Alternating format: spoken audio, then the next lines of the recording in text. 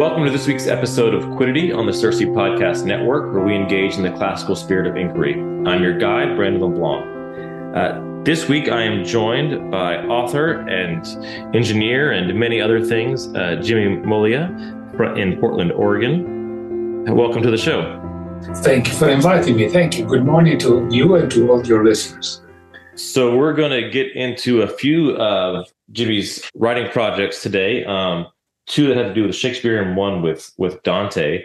But as I was looking through your bio, under languages, you had you caught my attention with I speak Spanish to God, French to men, Italian to women, and German to my horse. So I have so many questions about those things. But then all of those led you to write a book on one of the greatest English writers of all time, Shakespeare.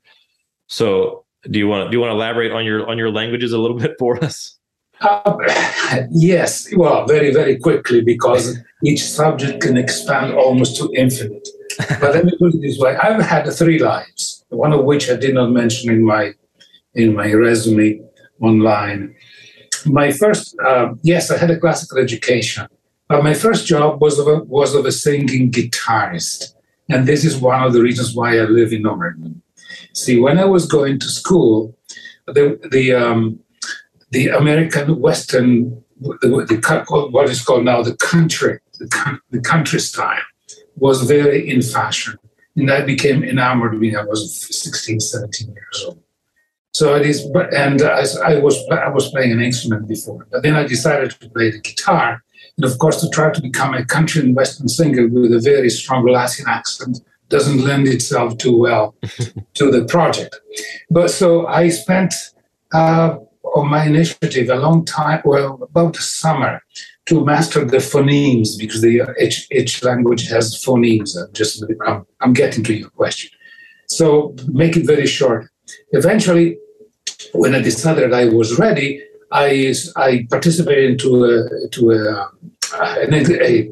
contest, a singing contest in my region. I won it, and that opened for me the way to go and play all over the place in Europe in various cruises and so forth. So it took me 10 years to get my degree because I didn't want to live it up. But and then I decided, what should I go to do? What should I do next? Go to this way or go to the other way with the more classical, let's say, employment?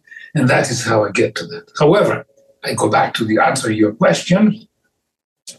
That exposure and that requirement of having to talk to so many people, I've done about 10 years of this, more or less, during the summer and during the winter vacations, led me to the desire to know languages more, and so to refine in order to speak with all those people that I had to speak, that is to speak with. Besides, languages is the soul of a people. So the more you know of a language, the more you can, I think, without being too rhetorical, you can access the mode of thought that people have. So I hope I've answered your question. Excellent.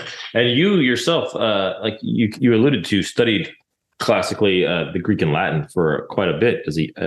Latin for 8 years and Greek for 8. Okay. And at the time, I did not realize that I did not determine that they had a very practical use. But if I were to go back, it's always easy to go back on one's life, or questionable, but easy. I would say that foundation was much more useful than I ever thought it could be, but not in a rhetorical way or something. The way in which classical education is useful is subtle, is not something that the spring, oh yeah.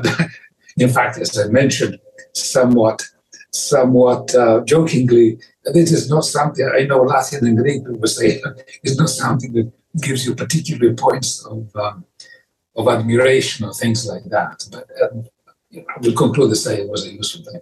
Yeah, well, you're in the right company. We think highly of learning the ancient languages and of classical education in general. So welcome. And then your course took you, like you said, brought you to Oregon, working in mechanical engineering. Yes, in fact, there is a connection between my music and the why I am in Oregon. Because in order for, as you know, everybody knows very well, the Latin languages have a different type of structure in the pronouncement of vowels. So it was very difficult for me to, quote unquote, pass for a country and Western singer with a very strong accent. In fact, so the company that I worked for, I did reasonably well, was the primary builder and developer of an instrument which is called an oscilloscope. An oscilloscope is a device that allows you to visualize electricity. I'm going in very quickly here. And among the visualization of electricity are also sound waves. So I spent one summer trying to match the way I was pronouncing these phonemes, which are the foundation of language, how to match them to an American singer whose tone of voice was very close to mine. It was Pat Boone. And but that got me in contact with this company, and I made my thesis on how to use the oscilloscope to learn languages in order to match phonemes of one language to another. And then the company was in Oregon. I wrote to them, and they made me an interview, and so they decided to hire me. So there is a connection between this somewhat unusual curriculum, unusual resume, and my presence in Oregon. Yes, and then you went, I think, from there to your starting your own company with a different instrument you developed. I worked for the company for 8 years, and I do not like very much a very pompous title, but I became responsible for the marketing in Europe, the Middle East, and Africa.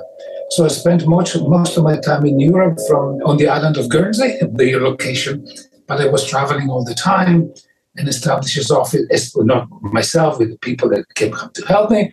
Our offices in various parts of the Middle East, so I know the Middle East pretty well.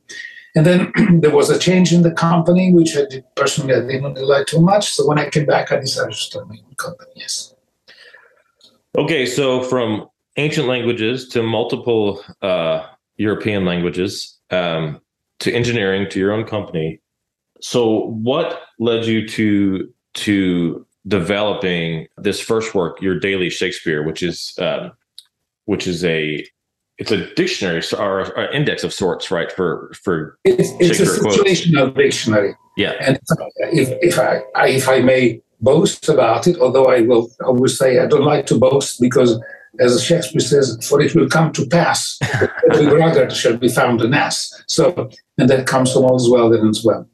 But the main point being that it is the Shakespeare is. I'm not going to here to magnify on the beauty of Shakespeare.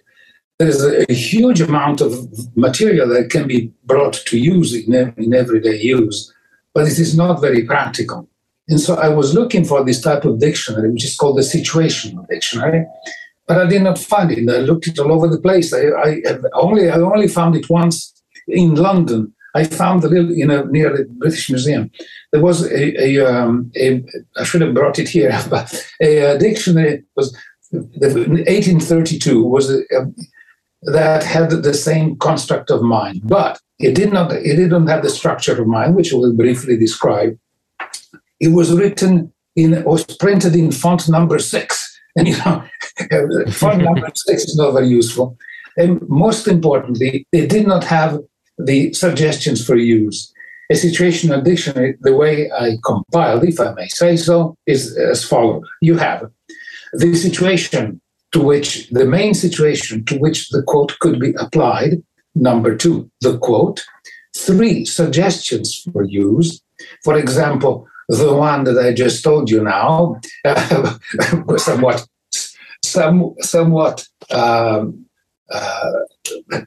not the most polite one, but anyway, is when you want to destroy or to criticize vanity or thing. This is a good one to quote. And more important, the fourth part of each entry is a description of the context in which the quote appears in the original play, poem, or sonnet. And this was something I was looking for. That there not being there, I decided, well, the only way to do it is to write it, which was what Oscar Wilde used to say. I'm just joking, of course. When you want to write a good book or read a good book, you write it. But the point being that frankly, it was not there. One of the quote unquote inspiration of the book was really very practical. In my relatively brief stay with the corporation, work with the corporation, I found that many of these meetings which I was attending to were speakers took a long time to explain a very simple concept with very, very, very long words. And that I said, well, it would be much better and it would be more effective for to be able to explain a concept in the shortest possible way and yet in the somewhat incisive way. This was a general context. I'm not suggesting that I am a master of it because this is a discipline in which you never can be perfect. But there was that to me was a tool in order to attempt to gain a certain fluency in what we are trying to say and say it in a way that it may leave an impression. And of course, here I am borrowing entirely. To use a metaphor, I am I'm standing on the shoulders of a giant, so I claim no merit whatsoever.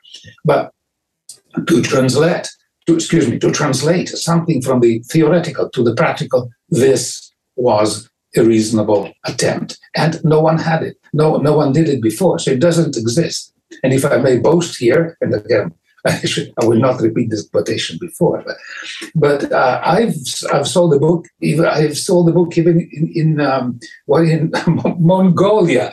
It was looking for something like this. I am not making any advertisement of the book, but it is very, very, very useful. It took me 15 years to write it, not because of the length, but because I wanted to find a structure that could be useful.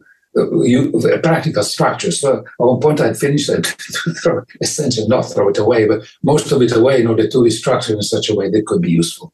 And in fact, I'm not boasting it because it's really a platonic exercise. But we have the copy, that we have in the office, and I just picked it up last week, and it's very intuitive without even reading the instructions in the beginning. You just very simply kind of flip into. It's alphabetically listed, and it's by topics of really situations, all kinds of ideas and situations. I flipped over to there are ongoing conversations on our podcast and in our office and amongst our community about ambition and how it's represented in various stories and good or bad and all those things. And so I flipped over to the ambition page and just started reading through all the different quotes that had to do with ambition. It's very, very easy to use, and it doesn't just give you the quote; it puts it in context for you, and tells you where to find it. So, if I may add here again, I seem to be making to do something which I do not like to do, particularly to boast. Boasting has the limit between clarification and boasting is sort of no man's land. So we have to be careful. But what I meant to say is the idea of finding the best possible way to concentrate meaning and yet at the same saying with elegance. Here it is. Shakespeare gives us that. No one else. It's not true. Gibbon. Let me stop me. Again, I seem to boast here, but this one I will not even read in the public. It took me long. I've been extracting all the best, in my opinion, the best sections of Gibbon, Decline and Fall of the Roman Empire. I'm on the 6th volume, the last one. I started 14 years ago. So, and probably at the end of this year, I may end this one. But there are three authors in English which are really the masters of the beauty of the language. Shakespeare, of course, at one point. Then there is Dr. Johnson, and there is Gibbon. These three are just the Eden, the paradise of English language elegance. Well, let me ask you that then. What led? What was kind of your path to falling in love with Shakespeare in particular, coming from your background in classics and obviously not a native English speaker, but there is always a drop. There is always a little stone that gets the avalanche going. It was funny. As I mentioned before, in my position and responsibility, I had reasonably often to come here back to the United States, to Portland, and it was part of a very long meeting and so forth. And the idea of Shakespeare came about during this meeting. There was a particularly verbose speaker, which is I'm not blaming him or any criticizing, but I wonder if he could make an effort to try what he says in a shorter way. It would be also beneficial for him, because when you say something that people understand quickly, say, oh yeah, maybe it's wrong, maybe I agree, maybe I don't. And at the time, because I was traveling by along all the time, and I had with me Richard, the booklet of Richard III, King Richard III. Mm-hmm. And as I was going through it, there's the quotation when Richard III asks one of the other characters why he speaks in such a long way. And he says, why didst thou run so many miles about when thou mayst tell thy tales the nearest way? I haven't. Why do you go so long when you could tell, but you make your point very quickly? I said, this is a fantastic idea. He is, of course, I'm exaggerating. I'm assuming a theater type mode now, but I'm exaggerating. I said, this is a fantastic way to tell someone to speak more concisely. And that the idea came from at that point on. I don't remember where I was flying from where to where, but that's how I started. So this will be, if this type of thing, this quote is so useful, but then I started looking at the other ones, and then I started making all the preparation, so to speak, the structure for making the dictionary. So I hope I've answered your question. Yes. I just want to switch gears. You've done another one. This one, I couldn't get as much use out of because I don't read Italian, but you have a similar index or a similar dictionary for Dante's Divine Comedy. Yes. But this is published in Italian by an Italian press. And was this one? Did this come after Shakespeare? Yes. Okay. After Shakespeare in a very unusual way. I haven't done much publicity of this, but it is very useful. I think money is not even the issue. But so some of my books have found their ways in various places, as I mentioned, of Shakespeare. And one came to an Italian senator, came up to an Italian senator. And so he saw my name. My name has an Italian ring. So to make a long story short, the suggestion was made to me to make the same thing for Dante. And because it goes back to my, as I said, training, education. So I said, well, let's try it. And so they come up with that. So this is why they came up with the government of Tuscany published it, and as opposed to another company, another outfit. So you've mentioned that you're working on something similar for Gibbons. What? I finished, but I will not do it. It's a huge. Gibbons is 6 volume. It's such a fun. I would recommend. I'm sorry, you are. No, please go ahead. I'm speaking to the master as if I were your master, your company. I would recommend to anyone other than Shakespeare to read Gibbon. Not so much for the story is immense, and you learn quite a bit about this and that. It's very complex. The Crusades are extremely complicated. It's nothing as simple as you go there to free the Holy Land. Mm-hmm. No, there was the Saracen, there were the Muslims. Sometimes the Saracens were the Christians, and the Christians were with the Roman, with the West Eastern. Very complicated. But the way he expresses himself, he expresses this historical event is so elegant, so clear, so profound, and so instructive that if it were up to me, of course I'm glad it is, I'm not responsible, I would make the reading of Gibbon as a requirement, not so much for learning all the details, extremely intricate details of the history, but as a tool for acquiring fluency elegance and conciseness of expression. Is that when you undertake one of these? This is now the third of these long. I just mentioned it. Excuse me. You asked me a question. I deviated, but a little bit longer than I was hoping to. But you asked me about the next work. Yes, but I thought it was worth mentioning because it would be very useful to any student. If I could have to start again, I would start with Gibbon. Yeah, for the prose. Well, that really leads into my question, though. Is it the excellence in writing, which is what is kind of the impetus for you to do this type of cataloging for a particular writer?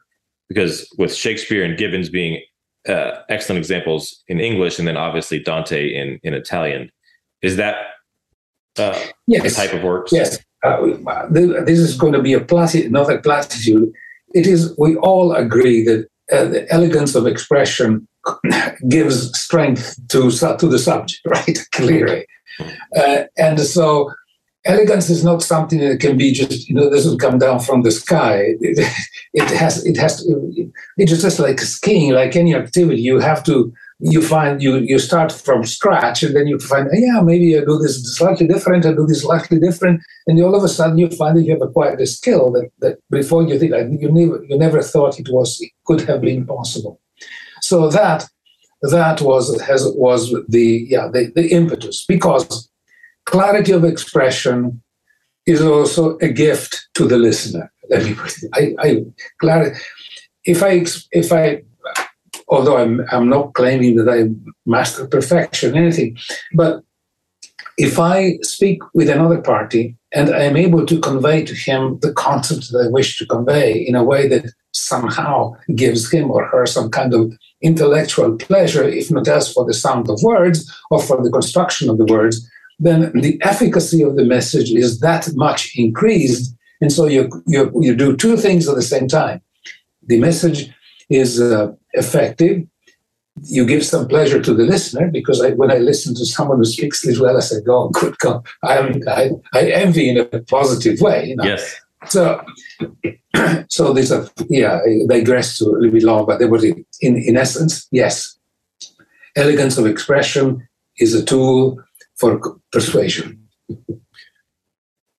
So, when you've decided on a author and a work that's worth doing this kind of analysis on, what does that process look like? Do you begin with just collecting the quotations and then trying to find what categories they fall into, or do you start with some of the categories, the subjects? This goes to another project of mine, which I did not get to conclusion because, as a character, I do not have what is called the killer instinct. Which I'm not saying this sarcastically. It's very important to have some kind of good, not killer, physically killing, but when I finished to study, I have a PhD. I'm not saying that I have a PhD to say, look at this, I have a PhD. It took me 10 years to get it because of what I was doing before. I recognized that I did not know how to read, which sounds a silly thing because I've done all this stuff, So I decided to eventually to make a system and to create a little machine, which I did not do. I did not do it personally because I'm not a mechanical engineer, but it was a very good engineer for me.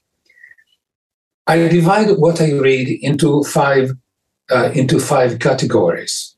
Something which is an important subject, something which is important but not critical, something which is worth a quotation, something which is amusing, and something which is a good expression.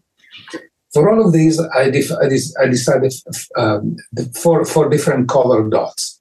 So most of the books that I read, not all now because I don't have the time, are coded in this way. So when I don't know where to look for, I did all Dr. Johnson with this.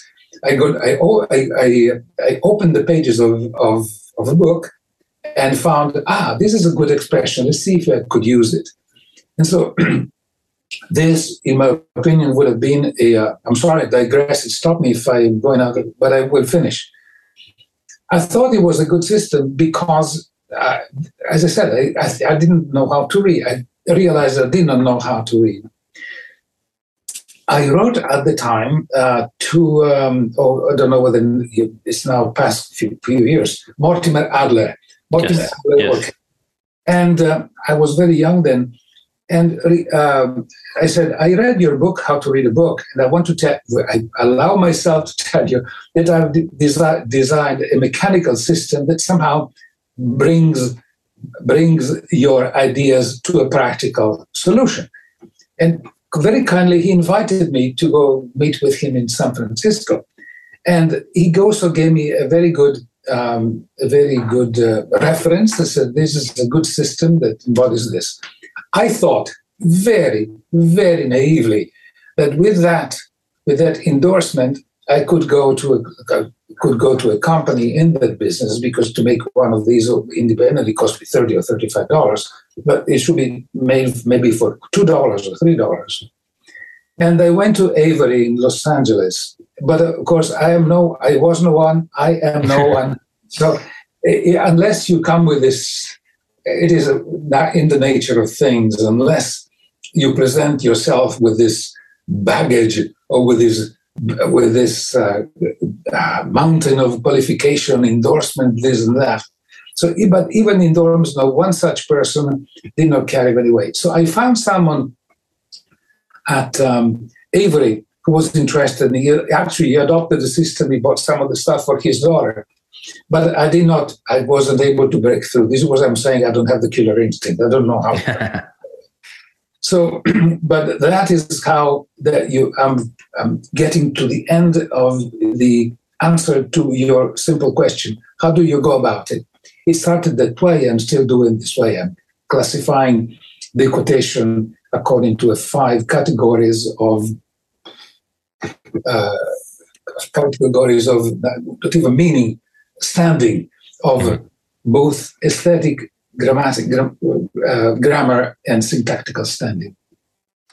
Well, that's actually pretty fascinating. We have a book that we published, the Cersei Guide to Reading, which is also distilling in a different method some of the things that Mortimer Adler wrote in his original book, but uses a color-coded system as well that was written by our founder Andrew and one of our other vice presidents, Andrea Lipinski, but for slightly different purposes, on a first reading of a text. But we also have a lot of our folks in the audience who like to do commonplacing of quotations from things they read, and so there's various categorizing systems, and that yours is one that I find pretty interesting, and obviously leads to something like this where you can create these kind of dictionaries. Yes, actually, I even wrote a book at the time to explain. I didn't, because the book would be essentially a conversion of Mortimer Adler's How to Read a Book into practice. So it doesn't need to be very long, because, but one book is fine. The beauty of this comes after years. Now, after many years, I pick up a book that I read years ago. I say, it reconstructs it immediately. What I read. Even I did it with novels, because particularly long novels, they are saturated with excellent concept that can be used either for personal life, if you like, but without being so grandiose in a situation of the things that you wish to read, wish to apply. And so that is the reason. So I digress, but that's how you asked me how I did it. How did you start it? Yes. So I applied that method in order to create the books. Okay. Well, you mentioned one of the other things that's not published yet that you've been working on with Gibbons, but you have another Shakespeare project that you're working on. I wonder if you could tell us a little more about that as well. It's almost finished, but I'm a one-man company in this case. And I do a lot on my website. I do a lot of historical videos, which I produce for a local college here. I don't know whether you've taken a look at them. So, and I like to do these videos because it's also good for me, because I find you can put the pictures and things like this here. Anyway, the book, it's a combination book, internet, and I may deliver that there will be a part in print and the part contained in a USB or some other method. But the book, or the book will be called Shakespeare in Pictures, How to Remember 500 Shakespearean Quotation Without Really Trying. This will be a very long conversation because I researched for many, many years what the ancient classics did for this type of stuff, because there was no paper. You remember, the paper was really expensive, papyrus, but you had to be a billionaire at the time. You had to be in order to have the papyrus, and only became available, frankly, in good quantity only the 1700. Although the printing came up in the 1400 with Gutenberg, but it was only in the 1700, 1700, even later, at the time of Leibniz. And so I studied quite a bit how they managed to do these fantastic orations and all this stuff without paper. And of course, in itself, every important idea is as simple as Leo Tolstoy used to say. But the very idea is how to convert that in picture. And we do this, even the little boy that says, this is the elephant, and he looks at the elephant and says, yes, elephant. That's the core idea. But then it articulates itself, this idea, into a number of other avenues, which I studied in detail. And one of the avenues, one of the important aspects of this has to do with aesthetics. And I don't want to go too deep, but anyway, Kant demonstrated or studied the fact, the philosopher Kant, that aesthetics precedes learning. A person who has no learning still has a sense of aesthetics. It starts with a child. And so relying on aesthetics is the primordial and the primary system to engage the memory, because we remember what is beautiful more than what is not beautiful, and what is particularly beautiful we never forget. This is a very simple principle. So the conversion of this 500, 502, 503 quotations into pictures enables the practitioner, the willing practitioner, to go through two stages. First, gradually remember the quotation through by looking at the picture. Then it goes through stages. I'm not going to call this very long because it could take hours. But anyway, you essentially go through stages. First, you look at the picture and you say, okay, I need to have the picture in order to remember it. Then it goes through a second stage where you only need to look at the picture for 1 second at it all. And eventually you get to the point where automatically the lines come back to your mind only but because you have this background of the picture which has been stored in your mind. I'm not talking about just a quotation of just like the one I said before. I'm talking about a very long monologues like tomorrow, because in this place today, and yesterday, blah, blah, blah. This seems obvious, but it is not until you try it. And if I can go outside the theme, but just for 10 seconds, because it is important to practice this, and there are only 24 hours in the day. One can do this, for example, going on a stationary bike, which is what I do, and because of the systems now that I will put out, people can see it on the television set. So you can have a stationary bike, the television set there, and you can spend 20, 30 minutes doing exercising while at the same time reinforcing the muscles of the mind, so to speak. So I try to be as concise and as little prolix as possible. You mentioned the website that goes along with your materials, which is yourdailyshakespeare.com, and we'll make sure to put a link to that in the show notes as well. And on there you have the videos you mentioned that you do there for the local college. How would you suggest to someone to use the resources there on the website? There are about 500 articles and essays which are accumulated in 10 years. And there are three sections, really, the most important one. Two sections. One is the articles, and I try to apply in the articles the principles that I try to propound